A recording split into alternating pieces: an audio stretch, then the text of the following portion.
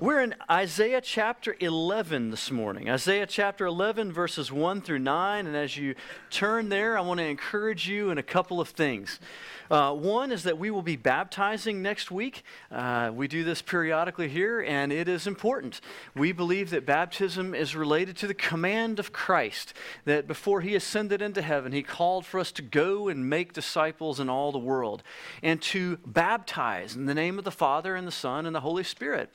And that it's the clear pattern of baptism in the book of Acts, that it comes after we make a profession of faith in Christ Jesus. It was paramount in the early church. It was something that was a part of everything that they did, and we continue on in that path today. We want you to join symbolically in the death, burial, and resurrection of Jesus Christ, and to gladly and openly proclaim what Jesus has done in your heart. One other thing I want to mention this morning is that we're about halfway through the year. At the beginning of every year, I talk to you about reading your Bible every day and how important it is to have a plan and to make a plan and try to stick to that plan. And here halfway through the year, as all of our plans are blown, I want to encourage you to get back on track and understand how important it is that you read your Bible every day. And that it's not just reading your Bible. It is meeting with the Lord. It's making time to be with the Lord. It's taking hold of your crazy busy schedule and making time for Jesus. Not reading a book about the Lord, but sitting down and prayerfully asking, Jesus, speak to me through your word today. I need your truth. I need your wisdom. I need you to meet me here now and teach me who you are through your word. And the Lord will do that. He will meet you every day when you open his word and read up from it. I encourage you to do the same thing that we do here, chapter by chapter, verse by verse. You don't read any other book by going from chapter 1 to chapter 13 and back to chapter 2 and then to the end and into the beginning and all over the place. The book wouldn't make any sense, and neither will the Bible. But if you'll read it chapter by chapter and verse by verse, the Lord will minister to your heart in ways that you cannot understand. So I encourage you in those two things this morning. Let's stand together to read from Isaiah chapter 11, verses 1 through 9. We have been going, as I said last week, in back and forth in these themes in Isaiah. And last week was one of the heavy themes of judgment, and we're here back to the great hope of salvation yet to come for Israel, and then again yet to come for us in the future. Verse 1, "There shall come forth a shoot from the stump of Jesse, and a branch from his roots shall bear fruit. And the Spirit of the Lord shall rest upon him, the Spirit of wisdom and understanding, the Spirit of counsel and might, the Spirit of knowledge and the fear of the Lord. And his delight shall be in the fear of the Lord. He shall not judge by what his eyes see, or decide disputes by what his ears hear. But with righteousness he shall judge the poor, and decide with equity for the meek of the earth. He shall strike the earth with the rod of his mouth, and with the breath of his lips he shall kill the wicked. Righteous shall be the belt of his waist, and faithfulness the belt of his loins. The wolf shall dwell with the lamb, and the leopard shall lie down with the young goat. And the calf and the lion and the fattened calf together, and a little child shall lead them. The cow and the bear shall graze. Their young shall lie down together. The lion shall eat straw like the ox. The nursing child shall play over the hole of the cobra. And the weaned child shall put his hand on the adder's den. They shall not hurt or destroy in all my holy mountain, for the earth shall be full of the knowledge of the Lord as the waters cover the sea." May the Lord bless the reading of his word. Please be seated. Isaiah has so many of these passages that you're like, man, I've heard that passage before. And so many of them come from the book of Isaiah. It's part of why we're going through this book and taking time with it. Well, the first verse is due some explanation. "There shall come forth a shoot from the stump of Jesse." We all know what stumps are. We've all cut down trees and said, oh man, what am I going to do with this stump? Like, I can't get this thing out of the ground. It's dead. And I wanted to get rid of it, but I'm not really rid of it. And so now I have to go either pay somebody a bunch of money to shred this thing up, or have a huge amount of work to go dig this thing out of the yard. Well, there was a stump here in the Bible. And what is this stump referring to? It's the stump of Jesse. If we go back to 1 Samuel chapter 16, we get an understanding of who Jesse is. In 1 Samuel 16, it says this, "The Lord said to Samuel, 'How long will you grieve over Saul, since I have rejected him from being king over Israel?'" Saul was the first king of Israel, and he was a godless king. And for his repeated godlessness, he was rejected by the Lord, and the Lord brought in another king. He says to Samuel, who is the prophet of that time, "Fill your horn with oil and go. I will send you to Jesse the Bethlehemite, for I have provided for myself a king among his sons." So who was the king among the sons of Jesse? It was David. David was the youngest of 8 brothers. He was a shepherd. The scriptures tell us that he was handsome with beautiful eyes, but the most important part about David is that he had a passion for the Lord. He was bold in his godliness. He was the one who went out and led the people to follow after the Lord when Saul would not. And the Lord chose him out for this duty, but he was of the sons of Jesse. And so what happens here is there is a covenant promise made to David ultimately, because David does not go straight from this time of anointing in 1 Samuel chapter 16 straight to the kingdom, or being king. Instead, what happens is there are years and years of wandering, difficult wanderings. He's all out in the wilderness being chased unto death by Saul, living in caves, living in the mountains, ultimately having to flee his own country and live with his enemies in order for his life to be preserved. But eventually, the Lord keeps his promise and brings him into his kingship. And after there's much war and struggle and tumult, he comes into a place of peace, where finally his enemies are conquered.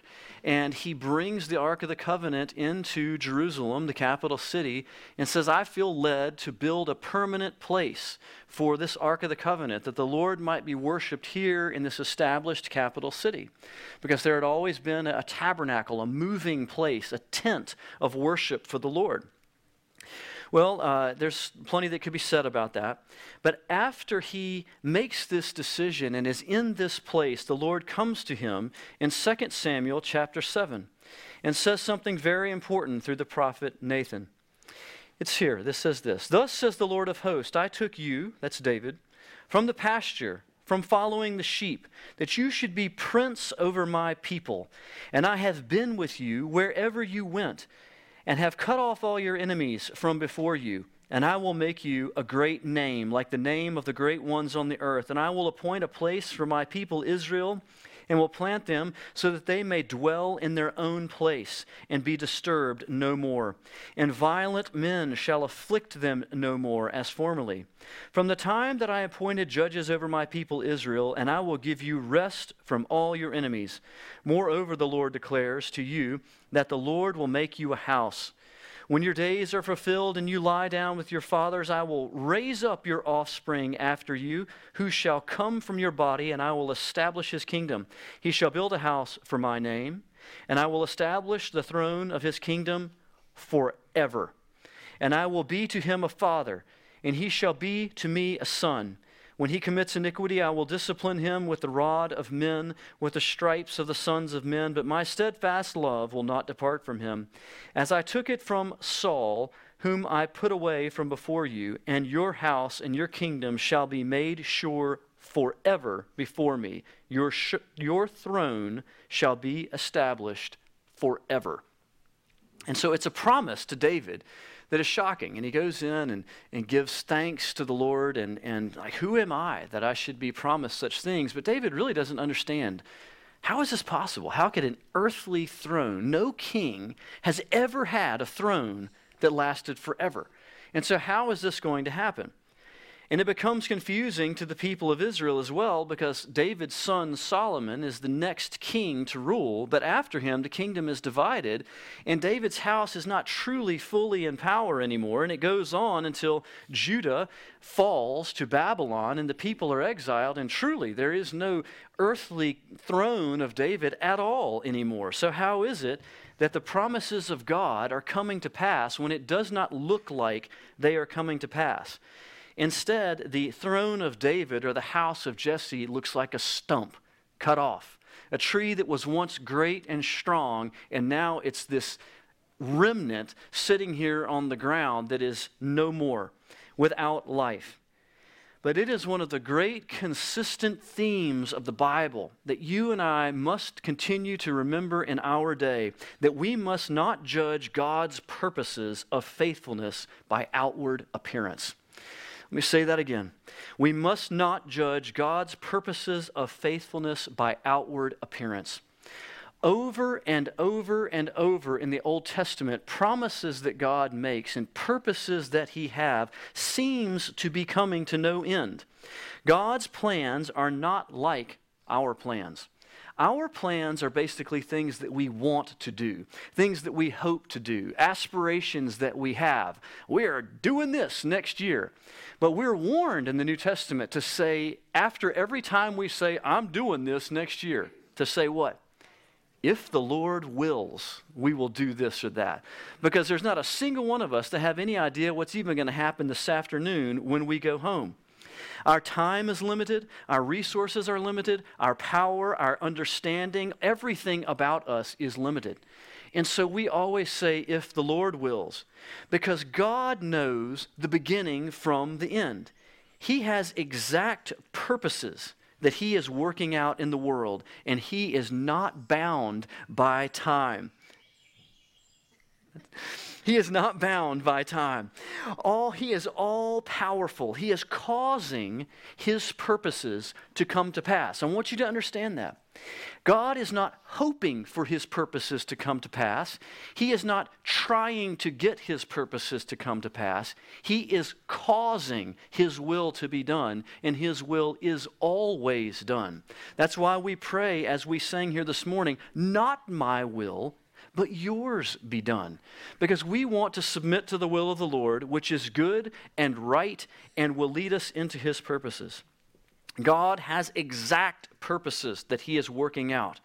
He is not bound by time or limited resources or limitations of any sort. And it is so important for us to understand that nothing is impossible with God.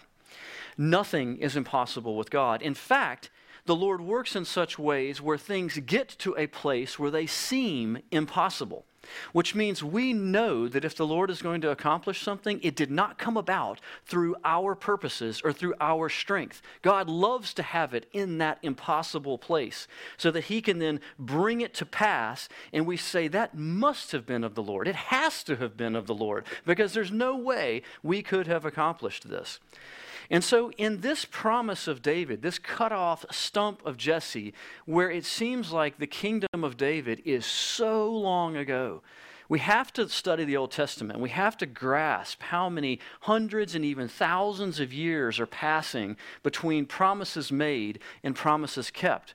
When this shoot of Jesse comes up out of this stump, which is being prophesied by Isaiah, and remember, the prophecy of or the promise, the covenant promise that God is going to have an eternal throne of David is made. And then there is Isaiah saying, from this root of Jesse, there's going to be a Messiah that's going to come. And then later, we actually have this come to pass.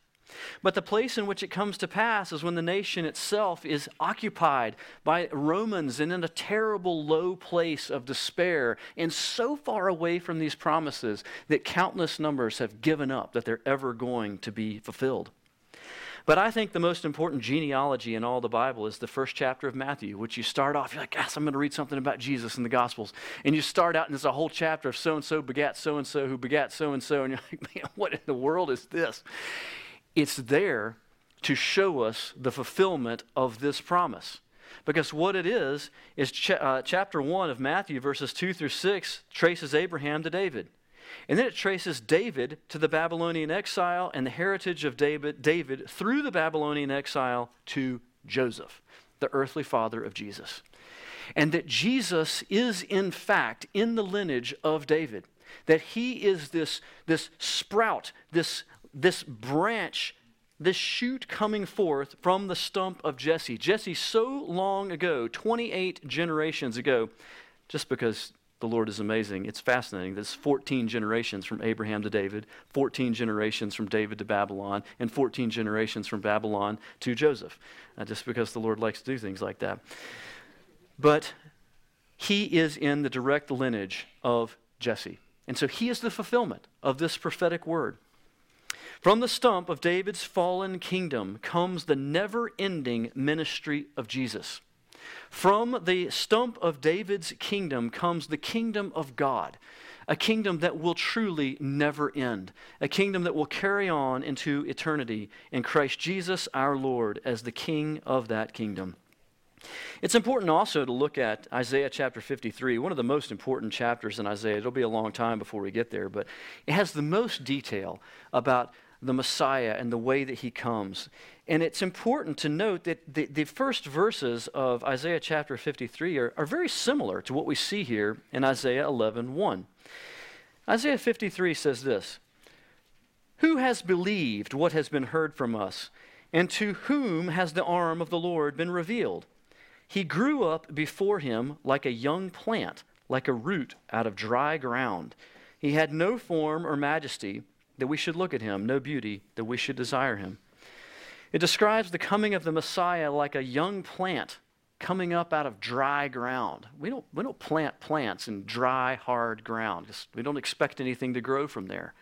But out of the hard, dry ground of the people of Israel of that time comes the Messiah. Unexpected on their part, but promised by covenant and upheld by the Lord our God. And so it is a promise made and a promise kept. What we're going to see over and over and over in the Old Testament is the pattern of promises made, long delays, promises kept. This is so important for us in the New Testament because there are many promises made to us.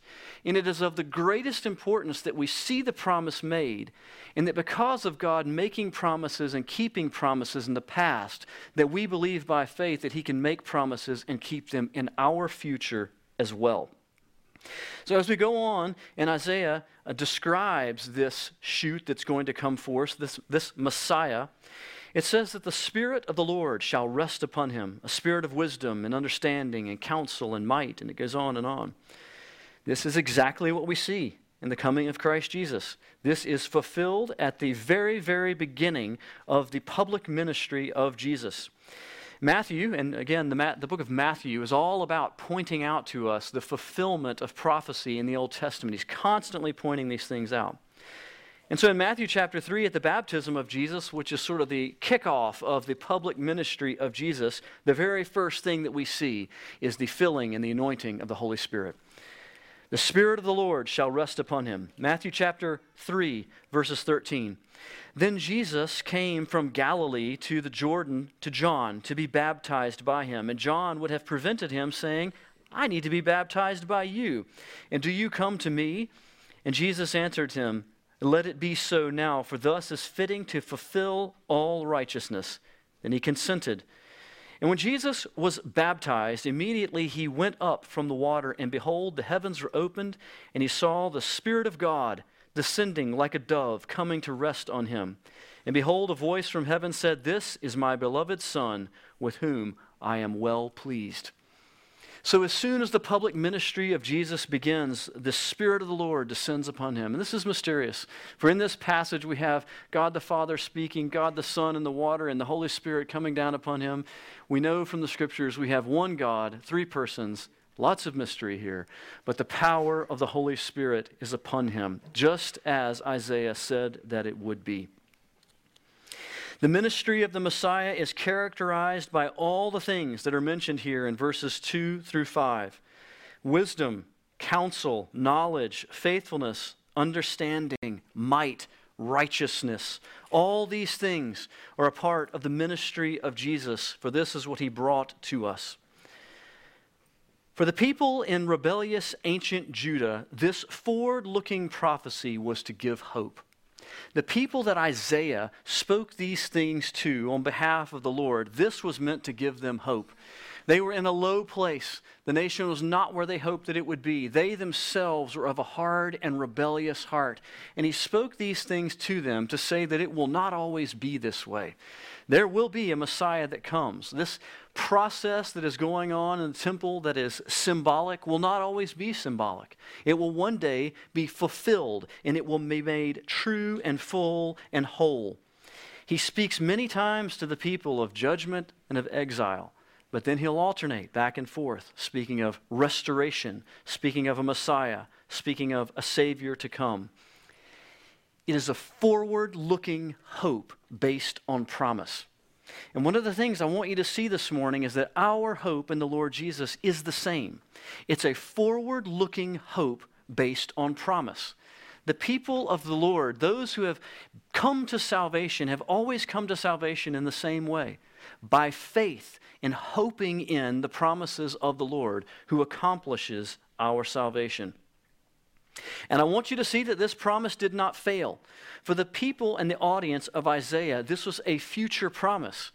We're in the privileged place of the fact that these promises have been kept. And we can now go back and read about them in the Gospels and see, yes, look at this one-to-one. Look at how this worked out. This is so great. But you need to understand there was a huge audience back here that had not happened yet. For them, it was in the future. For us, it is in the past. And that is very important. The promise did not fail. It came at the appointed time of the Lord, a dark time of national occupation and hopelessness. A shoot did in fact spring forth from the stump of David's kingdom, Jesus our Lord. In verses 6 through 9, there is a shift. It shifts for them, for this audience of Isaiah, it was all future. For us, what we have spoken of in verses 1 through 5 is now in the past. But verses 6 through 9, for us, is still in the future. And it is by faith that we believe that this will happen in the future. And that we look back at what I just said, that the purposes of the Lord are not hopeful. The purposes of the Lord are not something that He just may work out, but they are promises that will in fact come to pass exactly as He has said that they will. And so in verses 6 through 9, we are looking to our future, a future promise that is meant to give us hope. It is a promise that we must believe by faith. It is a promise that is related to heaven and a final hope. For us, we are living in the last chapter of church history. I love church history. If you've never read much about church history, it takes us from the Old Testament and the book of Acts to where we are now. And there's lots of chapters in the work of the Lord in the world, and most of those chapters are behind us. You and I live in the last chapters of God's purposes in this world. And the next and final chapter will be the coming of Christ Jesus. And the final state, hope, which is our eternal hope. And what will that hope look like? I know that it's impossible to escape the news these days. Sometimes we just turn it off because we just don't want to hear the news. But when you turn the news on, the news is disturbing. And it's always been that way, folks. Just let me remind you of that. Filled with struggle and fear and corruption, wars and rumors of wars and economic uncertainty and political rancor and moral decline. The great sadness, really, of our day and age is with this information age where everything is just getting blasted to you at all the time. You get the great joy of hearing about all the terrible things in the world all the time, every day. There's no delay, and you just get it pumped straight to your phone, and it notifies you incessantly of every horrible thing that's happening in the world continuously. And that is not good for anybody's heart. But it's also not good to just say, I'm just not going to listen to any of this, and I'm just going to pretend like nothing's happening. That's not truthful, because really what we're seeing is this is how bad the world really is. Maybe for the first time in the world, we really realize how bad things are in the world. And it causes you to lose hope, to say, man, things are so horrible. Like, are we going to be able to hang on for much longer? Is the world just going to implode on itself? We need to read and hear verses like this from so long ago, because you can lose all hope by watching the news all the time. Hope, you will not find hope from watching the news. If you think you're going to find hope from watching the news, you're going to be sadly disappointed. Hope comes from somewhere else. And I'm telling you this morning that our ultimate hope comes from what we've been talking about here this morning, that the Lord God has purposes of redemption, and that He, by His power and by His strength, will accomplish these purposes of redemption. And that when we come into the salvation of Jesus Christ, we get into the stream of what He is doing, and we are carried along towards the ends that He is working out for those who love His name. Where do you look for hope? You may be here this morning in a great low place of despair. And if you are, you have to ask, where am I supposed to look for hope? The scriptures constantly tell us. One of the greatest passages is Psalm 121. Where do I look for hope? I lift up my eyes to the hills. From where does my hope come from? It comes from the maker of heaven and earth. It comes from the Lord. We look to the promises of God, and we know that they will in fact come to pass. And part of how we are encouraged that the future promises of God will come to pass is by looking how the past promises of God have in fact been fulfilled. And so what we see in verses 6 through 9 is a future time. The wolf lying down with the lamb, a leopard lying down with a young goat, a fattened calf with a lion. Well, the last one's a fattened calf with a lion. You're like, that's a lion's, that's the easy day. Like there's the fattened calf walking by. I got that one. I can do that. But here they lie down together at peace. And it is a picture of predator and prey being at peace together. It's something that is otherworldly. It's something that is unnatural in a way. And that they will be led by what? By a child. A child will lead them. Next is a cow and the bear grazing together. Yes, bears like to eat honey and berries, but if you've ever hiked in forests where you know there's bears, it's always on your mind. And you've always got the plan for hopefully what you're going to do if this big thing trundles out in front of you, even though you know you can't outrun it and you know you can't outpower it. You're like, something good's got to happen because I really want to walk down this trail. Bears are terrifying. They are huge and incredibly powerful. Cows are not. When you see cows and you walk by them, there's no terror, there's no plan for how am I going to run away. Like you don't bring cow spray to hit a cow so that it doesn't bite you. But these two in a scene of peace, a lion eating straw like an ox, a nursing child playing with a cobra. I mean, this is what only the scriptures can bring together the worst possible scenario. Any parent letting their child play with a poisonous snake is just a horrible scenario. A weaned child with an adder. What do we have here? We have a change of nature of dangerous animals. You're like, wow, how is that possible? How is it that the nature of something can change? It should not surprise us at all that God is in the business of changing natures. Why is that? Because he's changed your nature and he's changed my nature. When you come to know Christ as Savior, your nature is changed. It's a part of the process that the Lord God brings new birth to your life, and that you who were by nature, it says a child of wrath, your heart was corrupt and you loved and longed for the things of this world.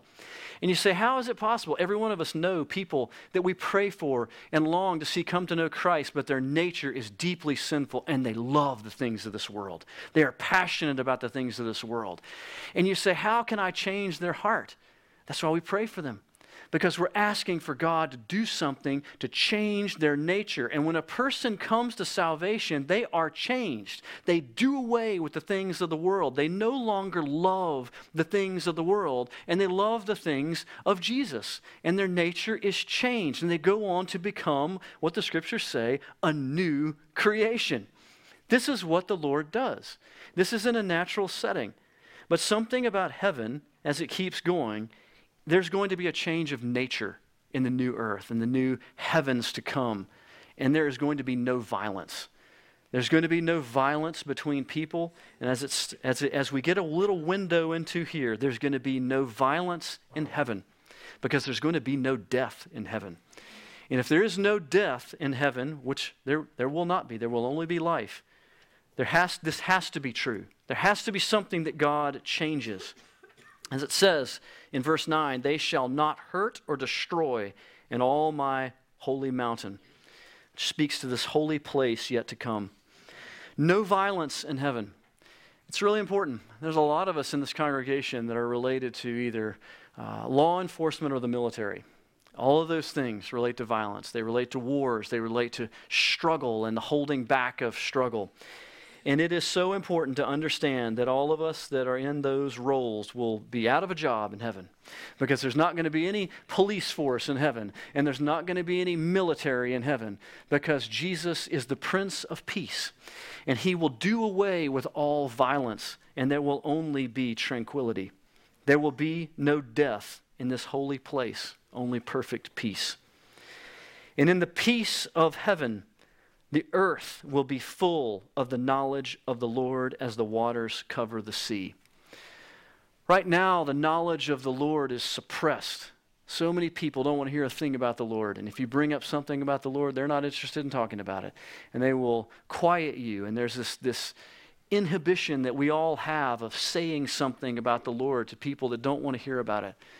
But in that day, the earth will be filled with the knowledge of the Lord, and the awareness of who God is and what he is doing will be shown upon us in a way that we do not experience right now. We see as in a dark mirror now, but we will see face to face then.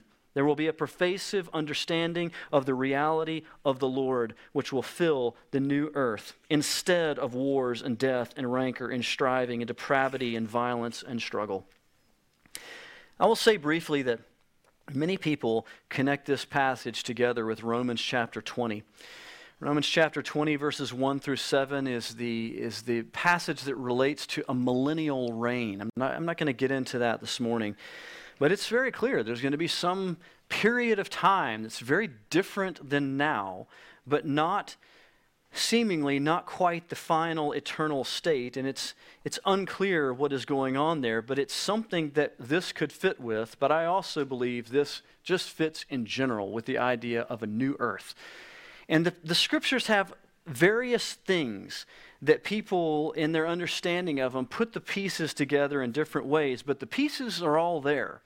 The pieces of tribulation, of the second coming of Christ bodily, of a 1,000-year reign, of a final judgment, of the eternal state, of a new heaven and a new earth. And however you put these things together in Bible study, what I want you to see is that there will one day be a final state. It is coming. Jesus will come again, and there will be a state like this that those who know Christ as their Savior will live in. And this is the hope of all who trust in Christ Jesus, the glorious fulfilling of the coming of the Lord. And those of you who have been in this church have heard me say many times, I think the second coming of Christ will be very similar to the first coming of Christ. That people had many different aspects of this mosaic, but they couldn't put all the pieces together until when? Until after he rose from the dead. And over it says, after he rose from the dead, we realize this, we realize that, and we realize the other thing. And it's going to be the same with the second coming of Christ. It will be after he returns that we put all the pieces together and figure out and see in retrospect what has happened. But it is not yet here. And so we live in the interim period between promise and fulfillment of promise. And it is meant to fill us with hope as we continue on in this life, as we go to work tomorrow morning, and as we carry on with the struggles that are before us each day. And the final part of the sermon this morning, I would like to share with you the prayer of Jesus, part of the prayer of Jesus. John chapter 17 is a beautiful prayer of Jesus. And part of the way he prays is for us in this interim period. When we have a promise from the Lord of a future to come, but it has not yet been fulfilled. And the Lord Jesus is very clear that it is not by mistake that he has left us here on this earth to accomplish his will. He says this in John chapter 17, verse 15 and following. I do not ask, this is Jesus praying to God the Father, I do not ask that you take them out of the world, but that you keep them from the evil one. They are not of the world, just as I am not of the world. Verse 17, sanctify them in the truth. Your word is truth. As you sent me into the world, so I have sent them into the world. And for their sake, I consecrate myself that they also may be sanctified in truth. There are four basic things here quickly that come from this. We are in the world, yet we are kept from evil by Jesus. This is very important. If you're a follower of Christ, you're in the world, but you're not of the world. You don't love the things of the world anymore. Your nature has been changed and you're living in a different way.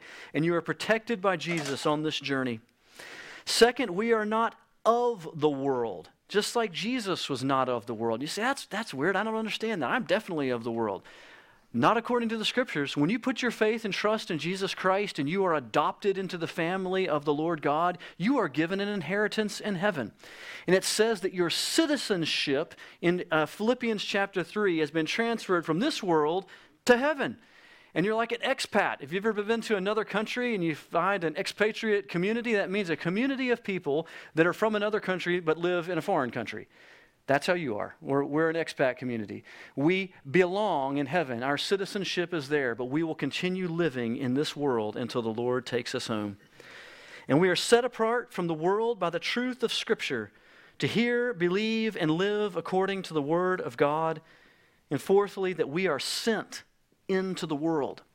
We are sent by God into the world to bear witness of His gospel, that there is hope for the forgiveness of sins, that there is grace, that there can be life eternal through Jesus Christ our Lord. We are living on mission to share what Jesus has done for us. There's a phrase, a little thing that I first heard a long time ago, and it's been with me since my late teens, from Stephen Alford, a great Welsh pastor.